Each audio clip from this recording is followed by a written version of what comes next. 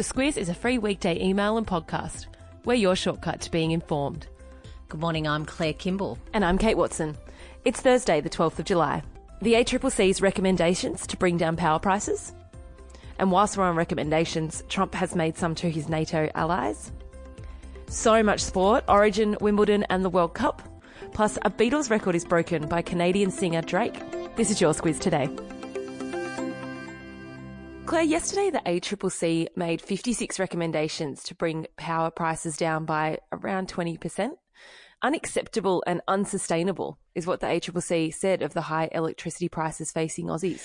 Okay, so three quick things. The ACCC recommends that the government offers new producers who want to get into the market to make electricity, that they get a 10-year guarantee that's sort of underwritten by the government. So that means that they'll be able to get some finance because they're having difficulty for getting money from the banks to actually establish their power production.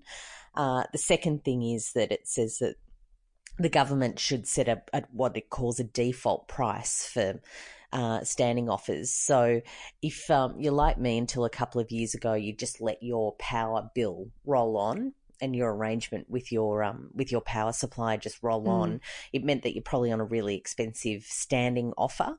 So unless you actually go to the power retailer and say, look, what's the best deal I can get? They usually put you on a really, really high contract and you just don't know about it. So the regulator says that shouldn't happen. The regulator should set what it calls a default price, and that means that it's quite a bit down from those high offers, but it's still not high or low enough rather that the retailer can't still offer discounts under that price. So it's just one of those things where it says it's got to step in because the retailers are ripping off consumers basically. And the third thing is that it says that solar subsidies should go. They're very expensive.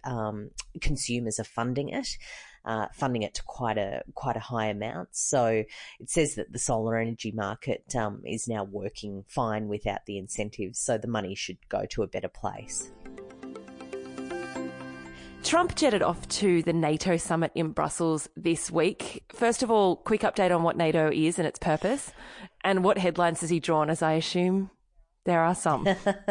So NATO is the sort of big security bloc, I guess, that, includes countries like Germany and the US and a whole heap of other countries. I won't go into it through there. But what Donald Trump has been saying for a long time, even way back in his presidential campaign, that the US is doing too much when it comes to security and world security, and that others should also be stepping up to the plate to help pay for it. So he's gone to that summit really saying that, guys, you've got to put your hands in your pockets and do a bit more about this. So that's ruffled a lot of feathers there. Yes, he's encouraged his NATO allies to commit to 4% of their annual output to military spending, which is double the current target. And he's off to see British Prime Minister Theresa May tomorrow.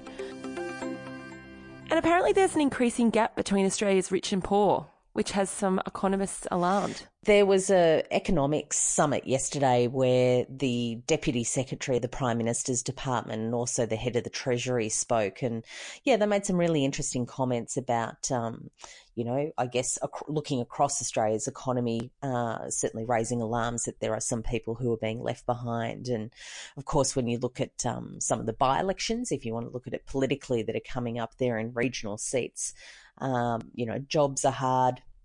The wages need to go up. There's all sorts of things happening, so it's well worth a read today. And in sport, first up, Origin. Queensland's beaten New South Wales at home, 18-12. Well, New South Wales had already won the first two of the three games, so it's a bit of a win for pride, but also the final game for Billy Slater for his state. So it was a neat send-off for him. And at Wimbledon, Federer's out, Claire. Federer's out. Novak Djokovic, he's got through to the semi-final. Yeah, Federer was up 2 sets, so it was quite the upset. Beaten by 8th seed South African Kevin Anderson. Yeah, and Serena Williams, which is the other big piece of news, she's through to the game tonight that will decide the final two. Yeah, she'll play tonight. And Nadal has literally just beat Del Potro in a pretty epic 5-setter, so he's gone through. Similarly, the World Cup just happening. it is 1-1 at the moment, and we're just going to extra time. So we won't be able to bring you the final result in the podcast today, but I'm sure you won't be able to miss it elsewhere. And someone's broken a Beatles record.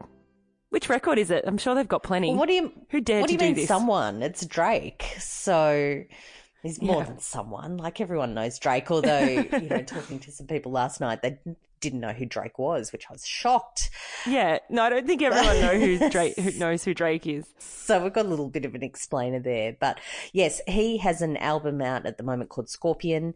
At the moment, he has 7 of the top 10 singles in the Billboard Top 10, which has broken the Beatles record, who had 5 at one time in 1964. So that's a pretty incredible achievement. Drake also broke a record last week. The album's had 1 billion total streams in its first week of release. So wow, incredible. I could not tell you one of those 7 songs. So hopefully one of them's the subject line to educate me.